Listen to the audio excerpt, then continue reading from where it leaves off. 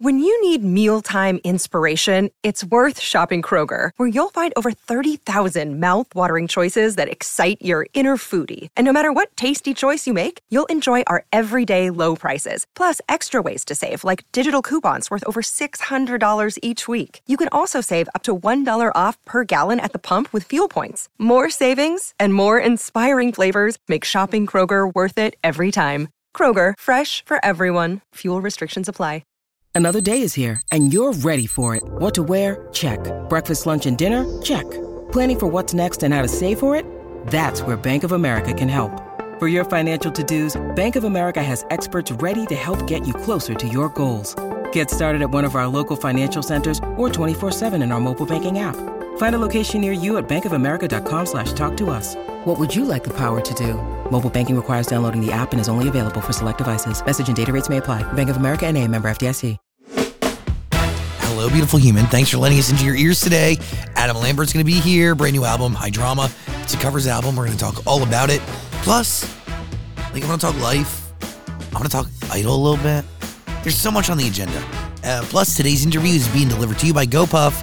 Come on, GoPuff is doing it, and they're doing it well. Changing the way you and I get things delivered. Electronics, home goods, booze, snacks, whatever you need. Delivered pretty much instantly right to you wherever you are. GoPuff will get it to you. Try them out. Download the app today. Use Zach10 when you're checking out, and you can save $10 off your first 2 orders. That is Zach10. Use it when you're checking out, and you can win. By win, I mean save. Zach10. Thanks. Here's Adam Lambert. I am Zach. That is Dan. We welcome to the studio, Adam Lambert. Yes. Hi. I like that you looked around for some. Hello. Where's the audience? They're there. Thank you for being here. I really appreciate it. Thanks for having me. It is funny. And we were just discussing just substances, alcohol, cannabis. I don't want to say I'm recently done with drinking, but it's been 4 or 5 weeks that I haven't had a drink, and I'm just reevaluating my relationship with it. Do you know, I have a lot of friends recently that are in that same boat. A lot of people are sort of reacclimating themselves to booze. It's weird. Probably because, the pandemic, we were all sitting around doing nothing. I mean, there wasn't much to do. Let's drink, I did a fair amount of that. I did a lot of nothing. I did a lot of vegging. I did a lot of, drinking. Definitely a lot of smoking. Just did a lot of nothing. Yeah. God, so sad. Some of it was fun. I have to say, there was a point where I was like, I'm chilling. I like that I have no responsibilities or expectations. But then it got old, after about 2 months. Exactly. Yeah, but you also put out an album right before the pandemic hit, so that screwed it all up. That was the beginning of the pandemic was depressing for many. Obviously the pandemic was sad and depressing itself. And then this album, we literally were ramping up all this energy and expectation, and the album came out literally the week everything got canceled. And it was I had to mourn it. It was like a death. It was like this thing that I had, put so much time and effort into just to kind of be just dead, dead in the water. But the thing about it is that I will say so on a business perspective, the project sort of died, the campaign died.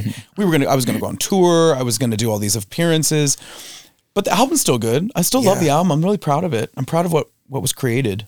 Well, so 2 things, because we're here talking about a new project that's a covers album. Yep. So do you feel like this music that was supposed to come out, or it did come out pre-pandemic but didn't get its shine, could eventually one day find its shine? Would you ever do a re-release on something like that? I don't know. That's a good idea. I mean, I think that I do feel really proud of it as a musician. I think it's the most sort of in control of a project I've ever been. I had, it was on an independent label. So it was That's really cool. It was a different experience than what I've had, because I've done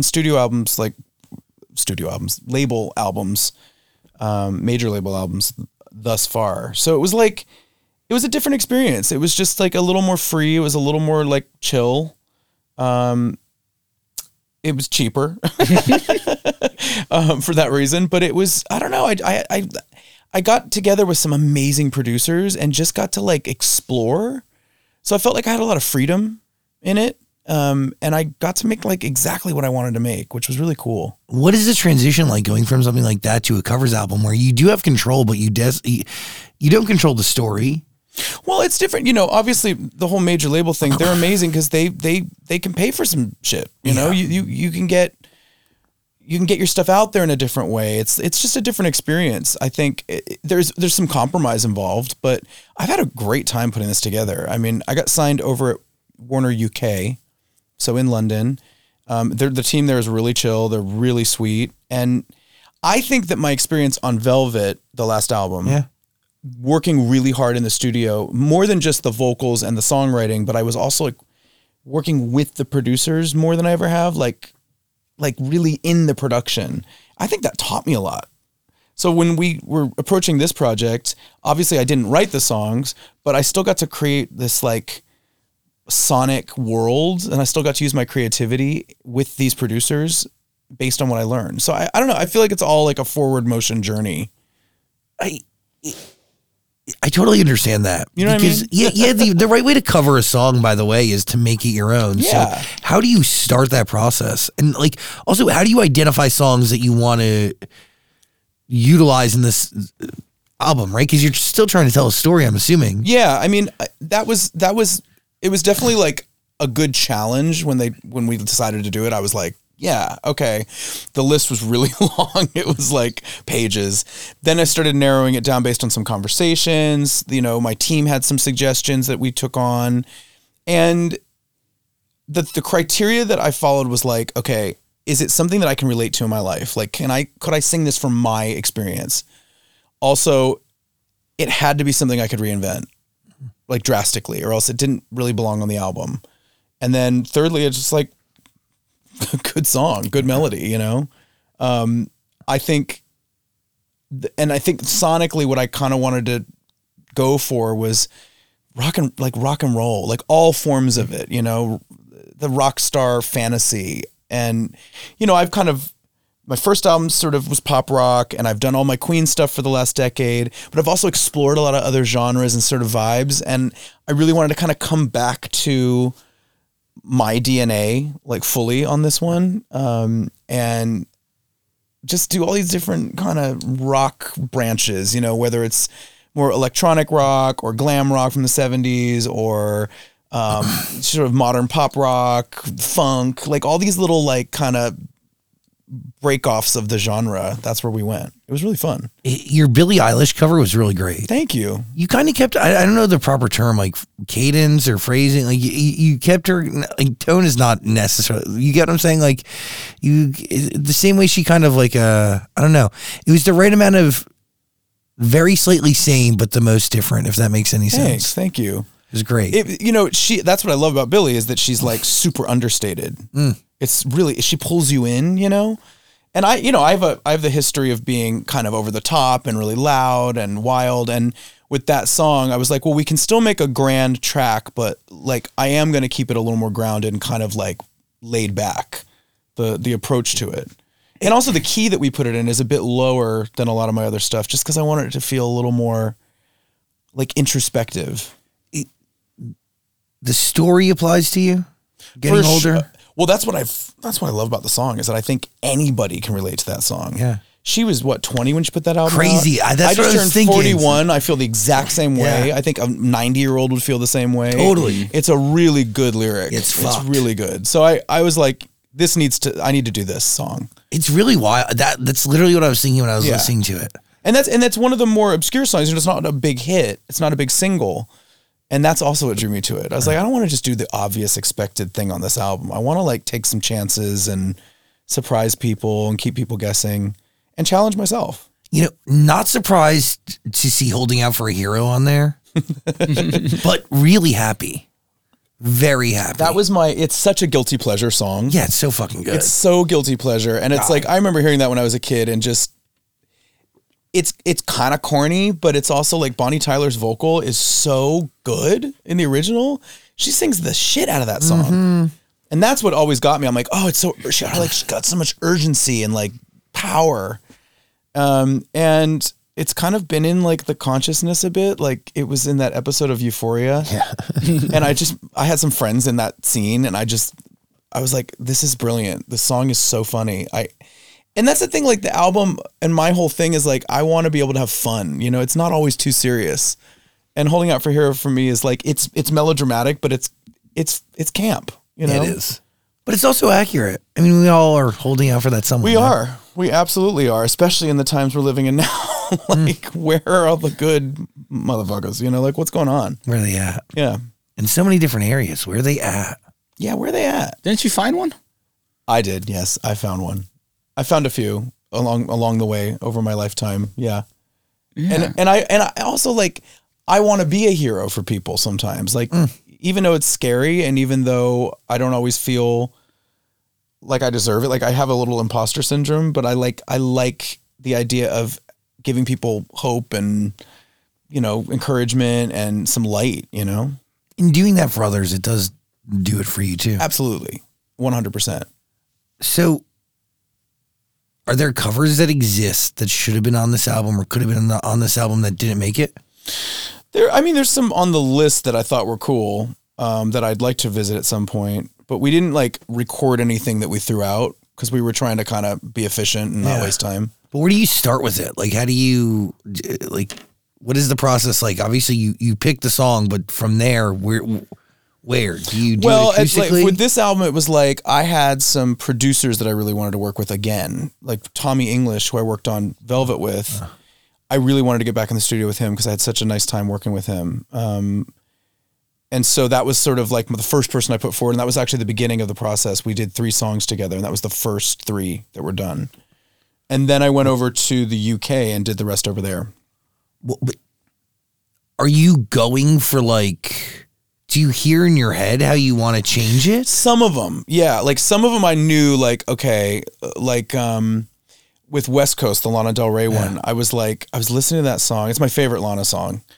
And I was like hearing kind of that bluesy guitar in it. And I was like, oh, you know what? If we like plug this in and make it really like heavy, all of a sudden it's like a Led Zeppelin song. Totally. Like it's kind of like 70s metal. You know what I mean? And so I said that to Tommy and he was like, got it.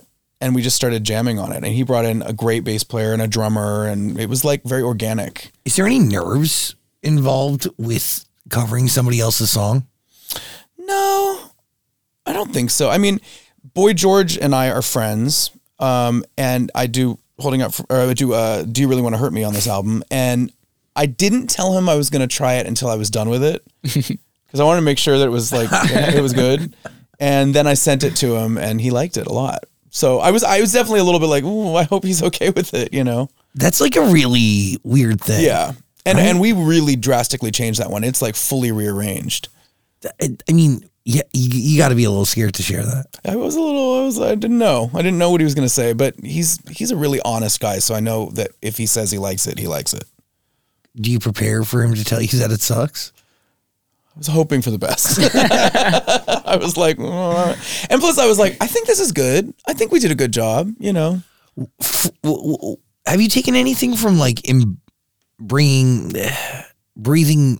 I'm like trying to figure out the right way to phrase it. Like you are Queen now, right? Like you are this new era of what Queen is. And I listened to the live album, the most recent that came out. Fucking incredible. I was so excited that we got to put that out. So fucking good. Thanks. You should be so proud. Thanks. I am. It's nice to have something to sort of commemorate the 10 years that we've been working together, you know, something on that you can listen to. I can't believe it's been 10 years. That's crazy. I know.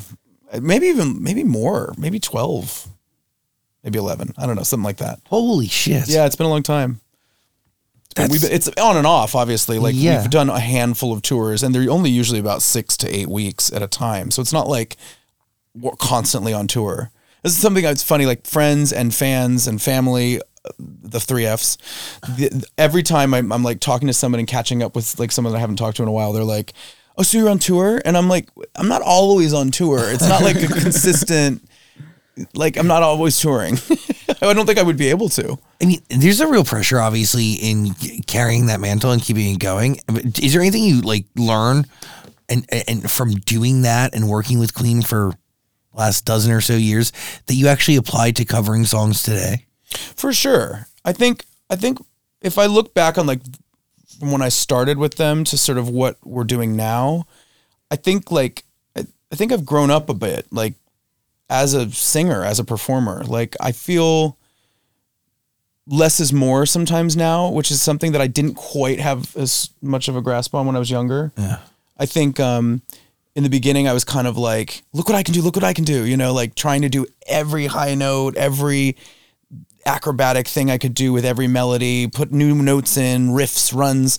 And now I'm kind of like, you know what, if the emotion calls for it, like if there's a climax of a song where it calls for that, I'll do it because it feels like it needs some extra juice. But I think as a musician, I'm more like comfortable just relying on a good melody. You know what I mean? I don't need to do all this extra shit. I think that's something it's like a maturity thing and a comfort thing. Is it confidence? Confidence, comfort. Yeah. Whatever you want to call it. It's like having some ownership over what I do on stage and not as in need of validation. Did it take you a while to get comfortable working with Queen and feeling like it was your own? In the beginning, I was pretty like, it was intense. Like, I think when they asked me to start touring with them, I immediately said yes, because I was like, this is an opportunity of a lifetime. Do you audition or do they just see you? No, that we worked. They did the finale of American Idol. That's right, and that's where we met. And they just asked after that, which was like, I was gagged. I was like, what? And the first couple of shows were like really scary because I felt underprepared. I didn't get that much rehearsal with them. They didn't need it. Yeah. They know the songs. So is it you just to like a track of theirs that they record for you? Say it again? Is it you rehearsing to a track that they record for you? No, we got together. I mean, we rehearsed for like a week. Like that's still like, yeah, we rehearsed for a week and then I did a 2-hour show in which Elton John was the opening act. Okay, shut the fuck up. In the up. Ukraine. This is crazy. Like, it's not the Ukraine, in Ukraine. For like the very first show we did, it was for like, I think it was for 500,000 people. Wow. Yeah. Okay. Crazy. It was crazy. Yeah. It was crazy. I was nervous for that. I was nervous. Is there like a moment in that, like where you realize like that music, it's bigger than everything and anything. Like there's no. It's so iconic. Yeah. There'll never be another Queen, you know? And it's almost like I knew the Queen songs before I knew who Queen were. Yeah. You know, like growing up, like hearing We Will Rock You in like a stadium or Bohemian Rhapsody. It's like, you know, the songs are so iconic. And then it's like, as I got a little older and started like, this was like in my early 20s, I started kind of diving into like going back and like learning about bands and stuff because I was all into it. That's when I really understood who Freddie was. Like later. Now that you've been with the band for 10 years, if you had the opportunity to talk to Freddie, like what would you ask him or what would you talk to him about? Oh man. I'd want to like have a good cocktail. Like I'd want to like sit down and drink with him. I don't know. I would ask him. I would want to know everything. I just would pick his brain. I'd want to know like where these songs came from, what inspired the songs. I'd want to know about like, I'd want to know everything. I would want to know like how he lost his virginity. Like I would ask everything. I would like do the whole, I would ask about his career and his personal life. I would be really nosy, really nosy. Is it fair to say that this music, like there could potentially be another you 50 years down the line carrying the mantle again and keeping these songs alive? That's true. That's crazy. I hope someone does. I mean, they're great songs. I mean, I think the difference is you get to tour with the actual band in 50 years. It's really nice. Yeah. And they're really cool. I've learned a lot from them, not only like as a performer and being on stage with them, but also just they're very smart. They've been through it. They're rock stars, you know? They're like from the golden era of music. Yeah. Like it's kind of like it's such a fantasy, you know, that's the 70s is like my favorite decade musically, and it's just hearing stories, oh yeah, we hung out with Bowie that night. I'm like, that's so crazy, you know? Do you feel like you're part of the band after all these years, or are you always going to feel like you're just filling a role? It's a little bit of both. I mean, I think it feels like a family. Like we all like we're really comfortable with each other, and it's a lovely like rapport. But I also am very aware of the fact that like I didn't create these songs. These songs existed before I was born, some of them. the fans. I am a guest in a lot of ways. Yeah. Like I recognize that, and I appreciate it, and I try to go into it every show like kind of with that in mind, because it's important to keep that in mind, especially because the audience, you know, especially when it first started, when we were at the beginning of this journey, it was like I was being looked at with some scrutiny. Like people were like, I don't know, can he? And that's important to like keep in mind, because you don't want to be a cocky asshole to the fans. You know, it's a respect thing, and it's respecting Freddie, and it's respecting their memory of Freddie, and respecting the legacy. But how do you balance that with making it your own? Tequila. A couple drinks. I don't know. I don't know. It took me a while to kind of figure it out. At the beginning, I was like, ugh, but it just kind of fell into place, I think. And it was, you know, being on tour, it's like you let's do another show. Let's do another show. You kind of get multiple chances to sort of find your footing, you know? So it was nice. How many shows did you do in a week? It depends on the tour. Like a lot of times I don't even know how to measure it in weeks. It's usually like you do like 35 shows total over the course of like 6 weeks. And it's like, wow. Something like that. And it's like, okay, you do 2 in a row and then you have a day off. Then you might do 3 in a row and you have a day off. Maybe you do 1 and a day off. Like it's, yeah. Have you guys done a Vegas residency? Yeah, we did. You did? Okay. Yeah, we did it at the Park MGM. Okay. That makes a couple perfect years sense. ago. It was really fun. It was like a month. It was really fun. Do you consider, when you're singing those songs, do you consider those covers as well? In a way, although I get to play them with the band. So it's kind of like, I don't know. It's kind of both in a way. But at the same time, like this cover album is me changing like the entire arrangement of songs. When I'm on tour with Queen, it's like we're doing the traditional as they were on the record or how they've been playing them live. We're doing it that way, like OG. Now, when you're putting together your own covers album, does it make it easier that the lyrics are already written, or is that just another, like, can you focus more on the production in that way because you don't have to worry about writing songs? Well, I think in terms of like reinventing the track, I think it takes some of the pressure away because the song's already there and you know it's good. Yeah. And you know what it is. I think when I'm songwriting, it's such an abstract art because you're like, you're working, I usually songwrite with like another person or 2 people, and it's like you're slowly piecing together like a puzzle almost that you have in your head. Mm-hmm. But with a song that's already written, it's obviously that part's already done. So yeah, it does let you focus more on the way it sounds. For me as a singer, it lets me focus more on interpretation. When you already know a melody, it gives you a lot more, I don't know how to describe it. It gives you space to sort of editorialize on something that's already there, I guess is the way I would put it, as opposed to like coming up with it from scratch. Yeah. Because when I do like new songs, a lot of times like the first demo sounds a little clunky. Like it's not as like fluid. Polished. Yeah. Like even the performance, it's like not as, it's like more, you know, paint by numbers. Mm-hmm. And then the more you know the song, the more like in your body it gets and the more natural it is. How many takes will you give these covers in the studio? How many takes? Yeah, like until you get it right. I don't know. I mean, it's usually like I like to do a lot of takes when I record. I like let's do it again. Let's do it again. Although I will say, and I will brag, that the recording of West Coast is 1 take. Whoa. Yeah. It was 1 take. What was different in the room at that moment? We had done the other 2 songs already over the previous week or so, and my voice was really tired.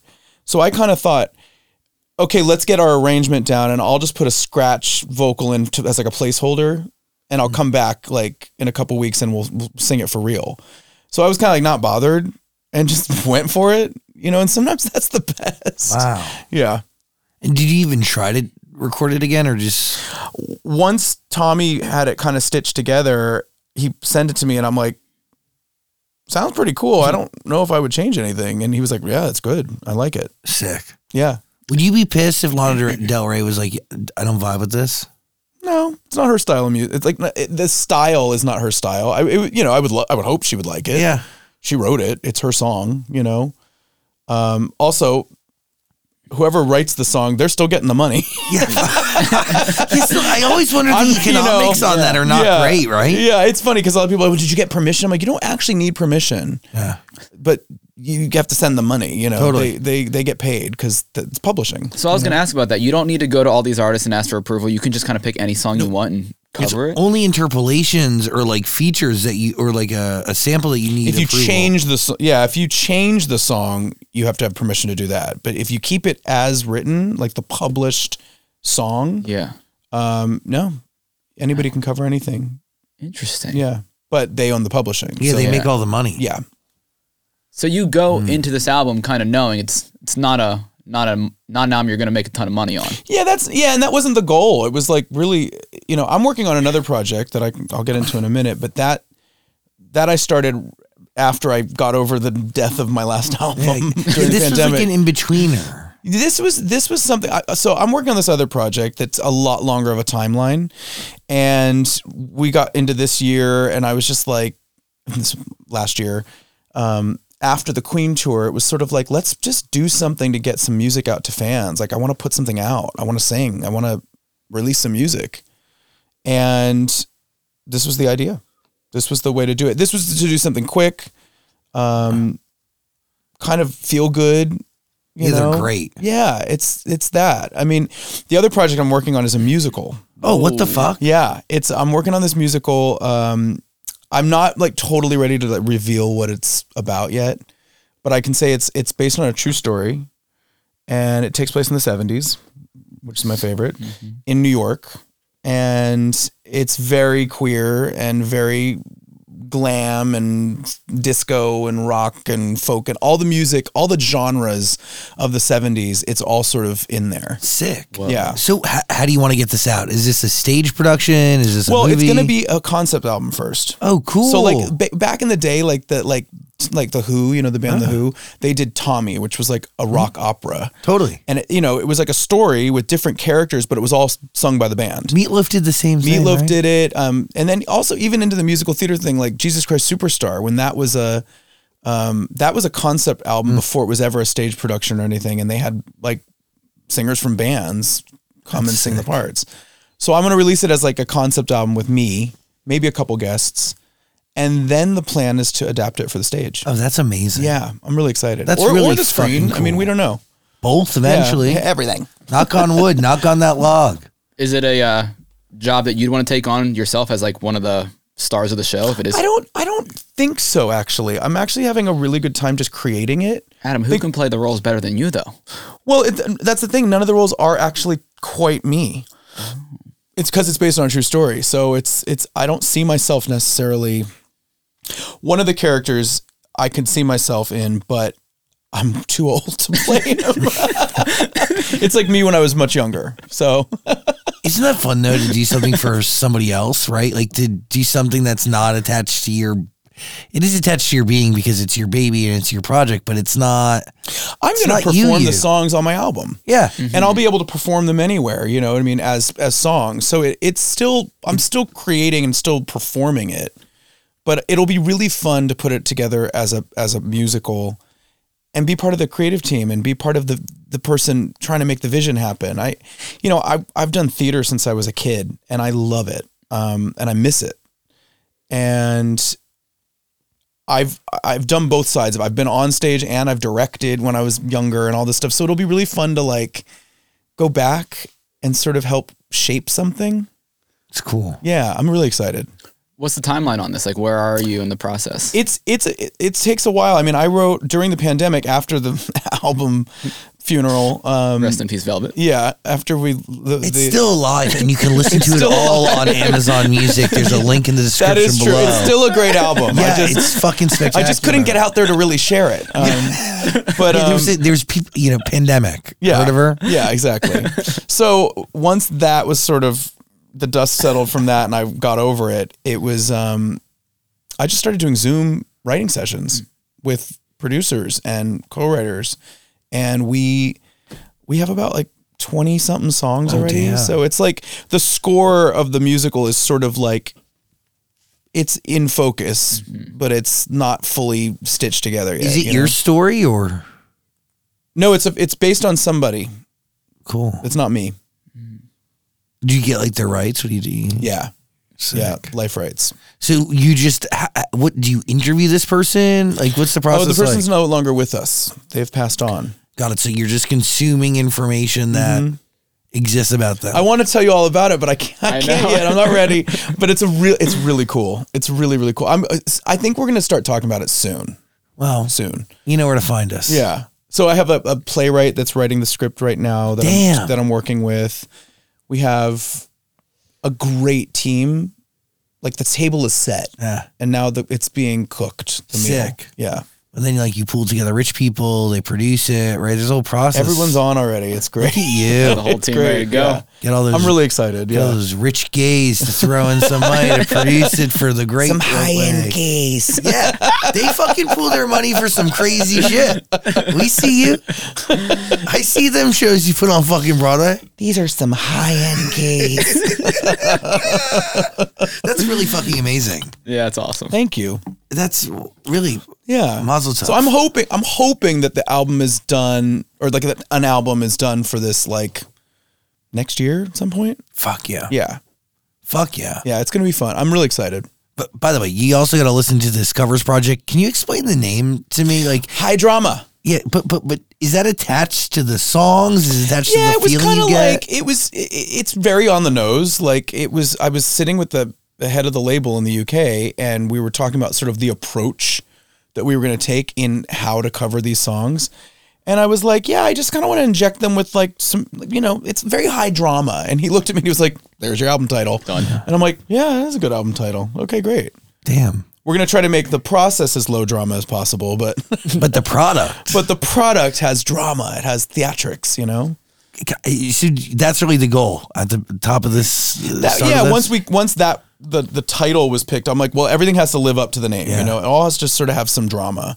But I think that's how I approach things. Oh, yes. This is the fucking first time we all saw you. Yeah. That's what people want from you. Yeah. That's my thing. And by us, I mean like the world back in like when people still watch 2009. television. Holy shit. Do you Do watch you know it? that was 14 years ago? It's sick. 14. Yeah, because I've been on the radio for like 15, 16, and I remember so vividly watching your season of American Idol and then also watching you blow up. It was Interscope, right? Or RCA? What was your RCA, yeah. RCA. I remember, oh my God. Jesse Maldonado would parade you properly around New York City. These crazy people. I remember so vividly everything that followed. I mean, it was a crazy time, right? It was wild. I mean, the music industry was so different. Oh, back yeah. then. I mean, it was like, I went on Idol. I've been out as a gay man since I was like 18. Fucking right? amazing. And so I was like, I've spent my 20s in LA living it up. I mean, I did my thing, I liked to party and I had fun, and I was, I like to dress up and go to crazy clubs and all this stuff. And I was in a band, and I did all this Burning Man and all these crazy things. And then I auditioned for American Idol at 27. And so I had like lived and been out and proud, and I'd gotten over all of my any sort of shame or discomfort in who I was. I was like really settled, in my identity. And then doing the show, obviously right at the beginning, there were these photos that were not leaked, but found from a social networking, from some tribe something, of me and my ex-boyfriend, like in like full club kid drag making out. And they were like, is this you? I'm like, yeah, it's me. So that was the one time I did any sort of press facing thing before the show. These photos had been out. They asked, I'm like, yeah, that's me.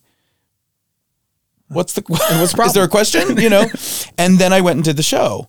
And then towards the end of the show, and while you're on the show, you can't do any press. They don't let you. They didn't used to anyway. And so I'm like doing the show, doing my thing. No one on the show is asking me who I'm sleeping with. Ryan Seacrest didn't, do you suck dick? No. I mean, this wasn't part of the conversation. It was like, I was there to sing and entertain people. So I did. And then towards the end, there was like a Entertainment Weekly article, cover, with my picture on it, which was a trip and it's very surreal. And they were like, we love this guy, which I was like, no, thanks. But they're like, and it may or may not be because he's gay. And I'm like, oh my God, like it's like a it's is he or isn't he thing. And I'm like, this is so silly. Because I'm not hiding. I was open the whole time with everybody on the set. The producers. Everyone knew. Nah, it wasn't a secret, you know? We just didn't talk about it. I don't know. It's so weird to think about it now because now we know that like you sort of have to proclaim, where people want you to sort of proclaim your identity for the masses right away. And I guess looking back on it, I'm like, I guess I could have worn like a rainbow shirt or something. I don't know. I could have done something, but I didn't think about it. How do you see that today? Do you think people should be coming out, should be making it aware to all those around them? I think it's up to the person. I think some people, it's nice to have like examples and heroes and people that are bold and not afraid to be who they are. But it's also like up to the person. I feel like everyone's got their own journey with that stuff. You know what I mean? And everyone's got their own things attached to it. Some people have baggage that they need to sort through. Some people have families that aren't into it. Some people have religion. You know, it's like, I think everybody's up to them. Does your partying become worse when you get rich and famous? Does my what? Your partying become worse and you're like going out and clubbing and having fun? I think in the beginning, I went a little wild there for the first couple of years. I was doing it. But now I think I'm a lot more chilled out. Oh yeah. Yeah. Also because my 41-year-old body is like, you can't do that anymore. I was going to say, you've been doing it since the dawn of time. Yeah. Like the hangovers last a little longer. Like, so, yeah. And like it's physical being on stage, even if you only do it for 6 weeks out of the fucking year. You have to be sort of conditioned. Yeah. Yeah. And also like here in LA, like I was in the nightlife for a long time, both before any sort of celebrity thing. And then once I was a celebrity, I was in the nightlife and I've done it. How did you enjoy going out in West Hollywood after you were famous? Yeah, for a little while. And then, I don't know. Gets old. It gets old. Yeah. When you were first coming out of Idol, did anybody try to turn you into something you weren't? Did they try to say, hey, do this or do this? And you're just like, that's not who I am. Not really try to turn me into it, but there were a lot of like closed doors. I think there were a lot of like obstacles. I felt like I had been a very expressive person before I got on Idol. And then I got on Idol and I was doing my thing and, still expressing myself probably in a slightly more like palatable way because I was trying to get votes, Yeah. And I guess one thing that looking back on it now, the one thing that was sort of a blind spot for me was after I got off the show, I should have still been thinking I'm trying to get votes. In terms of my career. Yeah. But I looked at Idol as this standalone, this game show. That's how I was like, this is a game show. This is a strategy. Yay, I got the runner up. Cool. And then, and I got signed to a record deal now and I have a manager and an agent and now I'm free and I can do whatever I want. Yeah, you can, but you're still playing a game. It's still a game and people still have to like what you're doing. And I kind of I don't know if I was as crisp about that as it seems to me now. At what point did you realize it was a game? I realized that I wasn't playing the game quite the way I thought I should when I did the AMA performance, which was that was the night before my first single came out. I remember that. Yeah. And it was, oh my God, I remember that so I got in so vividly. much trouble. It was crazy. Wait, what happened in that performance? It was the For Your Entertainment, which is the first single I put out. Great song. Yeah, Dr. Luke. Everyone was like, produced this it. shit's going to be a hit. The label's like, this shit's going to be a hit. The thing I had to fight was that one thing, answer your last question. I think when I got off of Idol, the management company that gets you, they kind of thought, okay, we're going to do our typical like white guy with a guitar type thing. I don't play guitar. Was it Jonathan Shank? I don't know who that is. No. Was it, what was the company back then? Oh, 19. 19. It's still 19 today. They're really nice people over there. They were so sweet, but they're used to doing a certain formula with people that came off the show. And I met with them and I was like, well, I don't really want to do that. I don't want to do like top, adult contemporary pop rock. I want to do pop music. I want to do some edgy shit. I want to go for it. And I want to do a combination of sort of, throwback classic rock things, but I also want it to be now and dance and all that shit.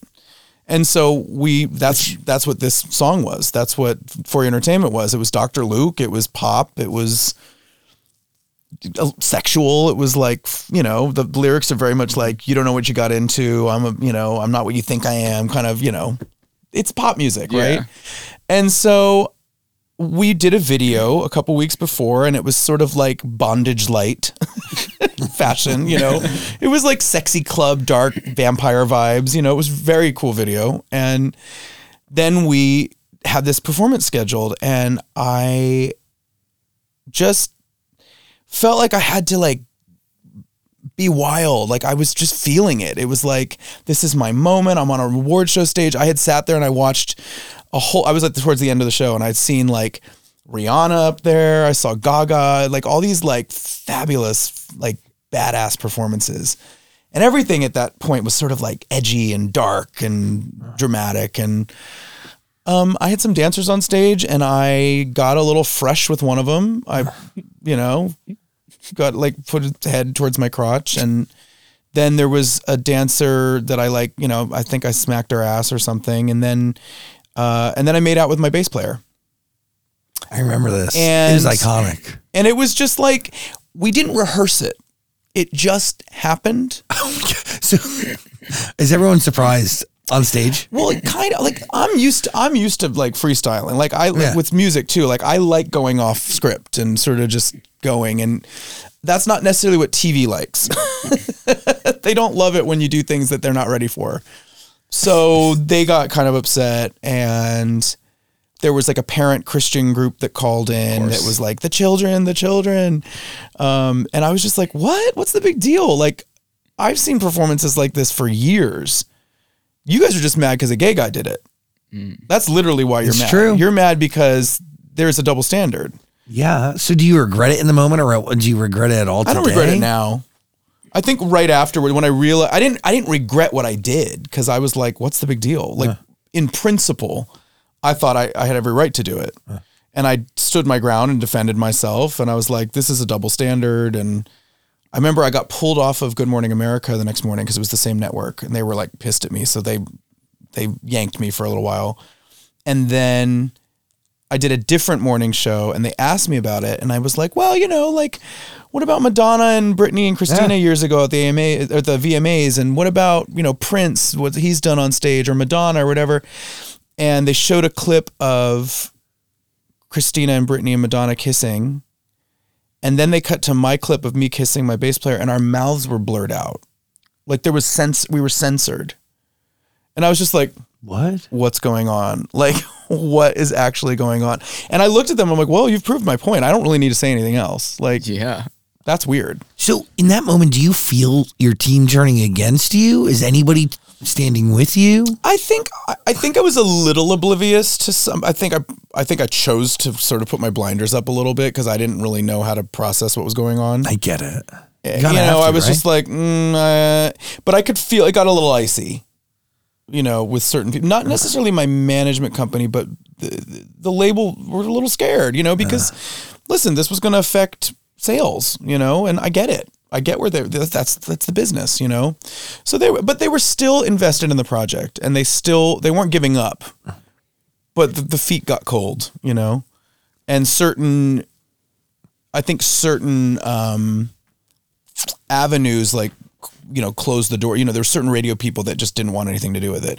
They canned the song, they like, yeah, I remember that. They kind of like were about to push it and then just kind of took their foot off the gas, and they went to another song, which was probably smart. But that, again, like that song is so good. It is a good song. It's so fucking good. It's a good song.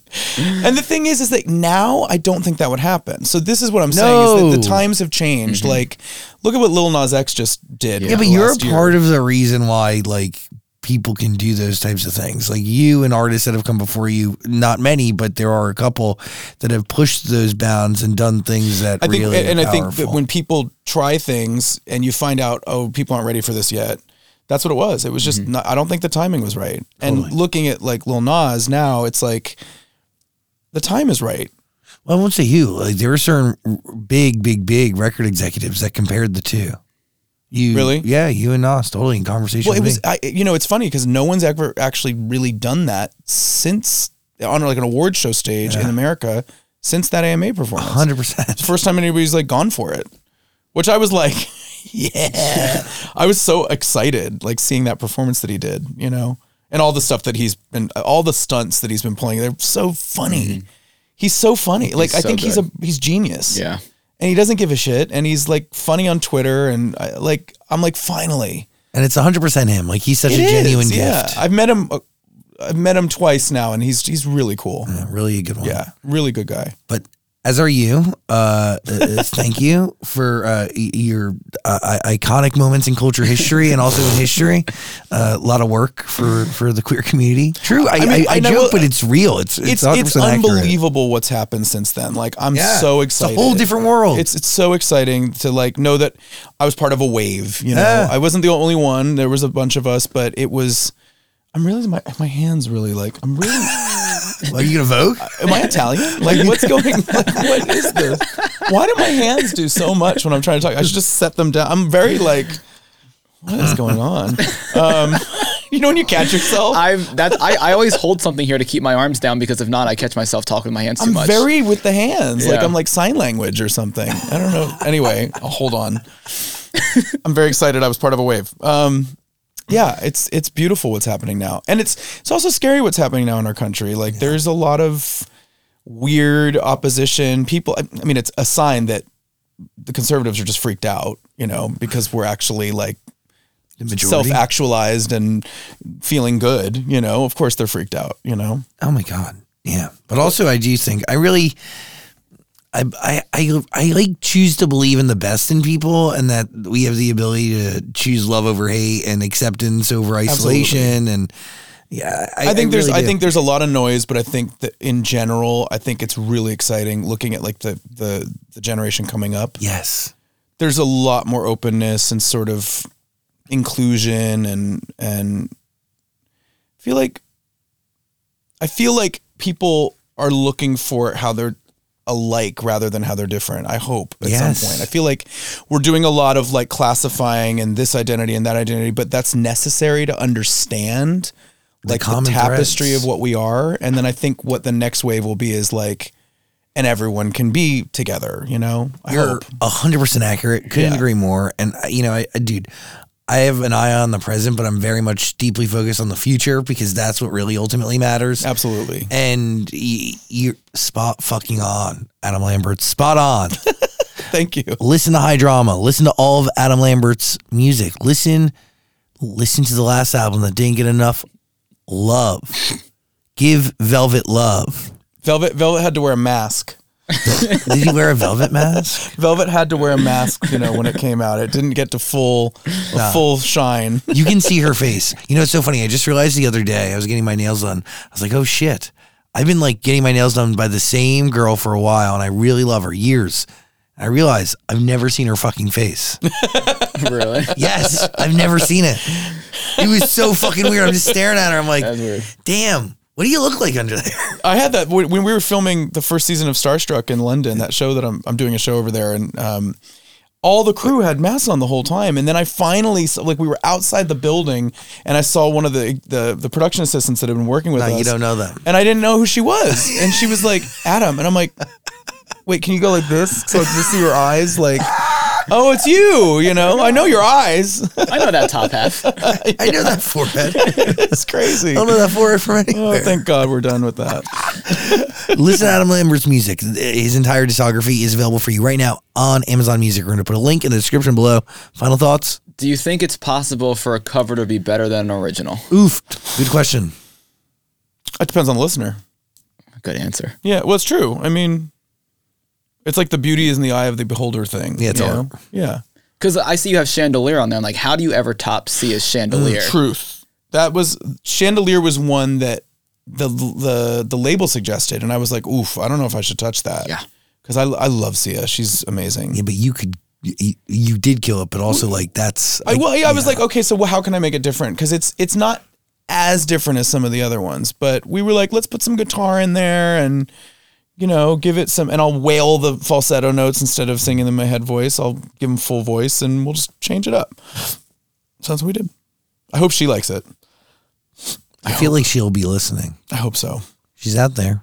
I think everyone's actually been contacted at this point. Oh, sick. Yeah, and we've gotten nothing but positive feedback, so that's good. Fuck yeah. And who's going to say no to like your voice on their song? Oh, Thanks. I'm sure there's somebody that would say no to my voice, but I mean, I did watch you on, what was it? Did you do Ordinary World on The Voice? yeah.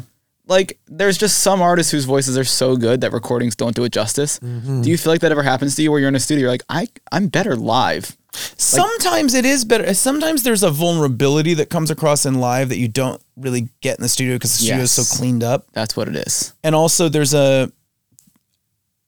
a magic that happens when you have a certain type of adrenaline in front of an audience.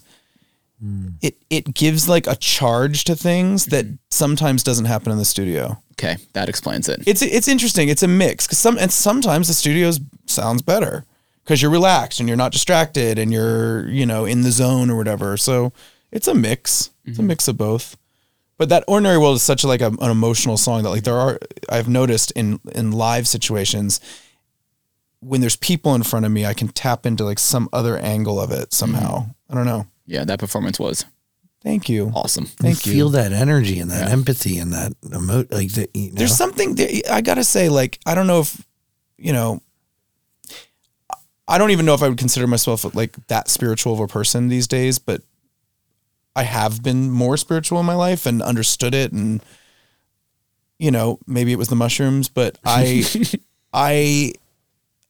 feel like when you're on stage in front of an audience, there's a collective like wave that happens where you can literally feel the audience like kind of pushing energy back to you and you're putting it back. It's like an infinity symbol. It's like, it's this like give and take thing that happens where you can get them really focused.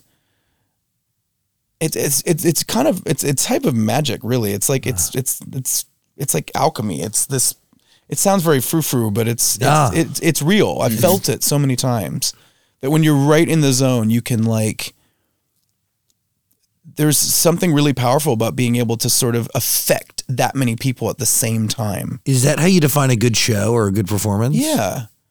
It's all about the audience, I think.